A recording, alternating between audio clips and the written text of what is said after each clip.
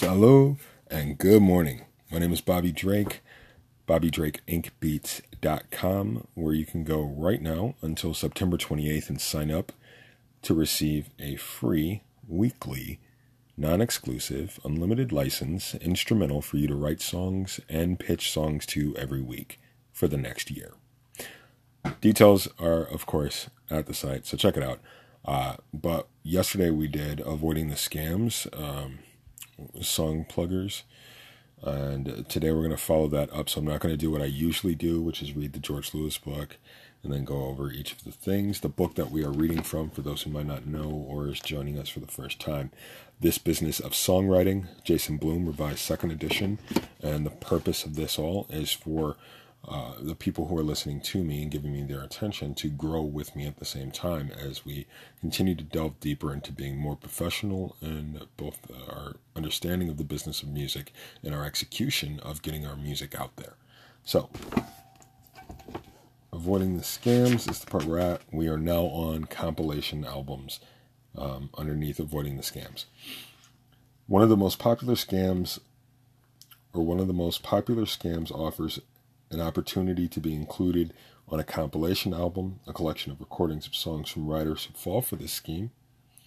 And writers are promised that a specified number of albums that includes their song will be distributed nationally to a list of long, well-known record labels, radio stations, music publishers, and other industry professionals who will either broadcast the song or have them recorded by famous artists. And these albums are typically given an impressive sounding name, sometimes evoking a patriotic theme such as Songs from the Soul of America, The Sounds of the USA. And the contracts the writers sign generally include provisions entitling the writers to receive the full statutory mechanical royalty rate for each album sold.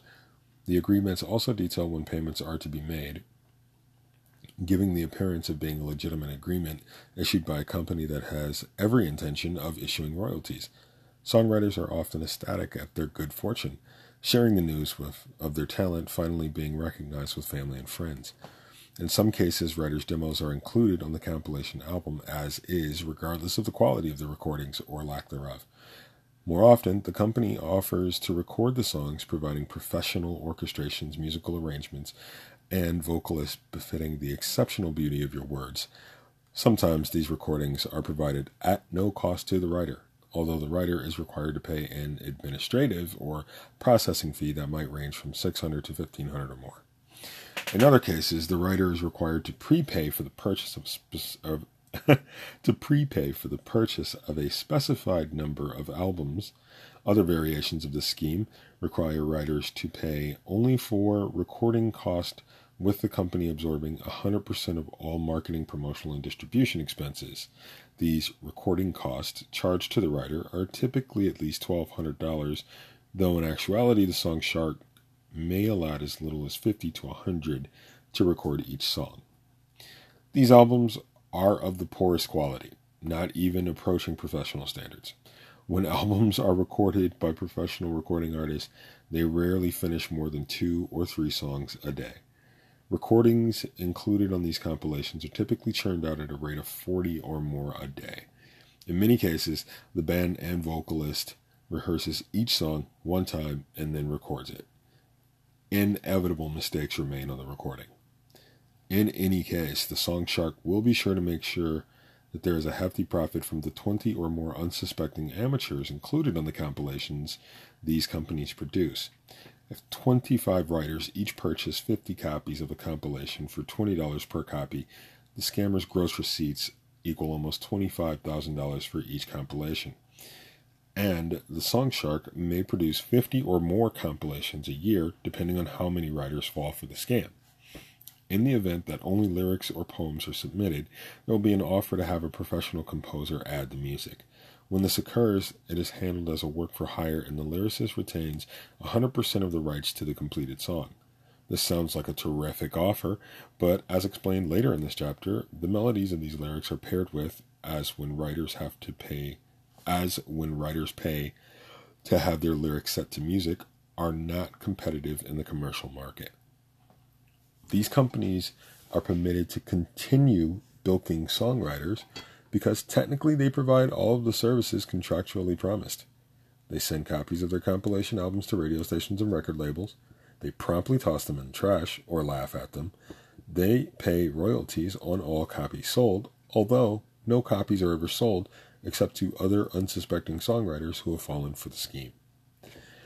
When a copyright is registered, it becomes part of the public record, meaning the law provides that this information must be made available to anyone seeking it. By visiting Copyright Office or in person or online, individuals and companies can easily access the names and contact information for copyright registrants. Using this information, unscrupulous companies send tens of thousands of letters to hopeful songwriters whose names and addresses they acquire from the Copyright Office, and that is how we get on those lists. Son of a... All right.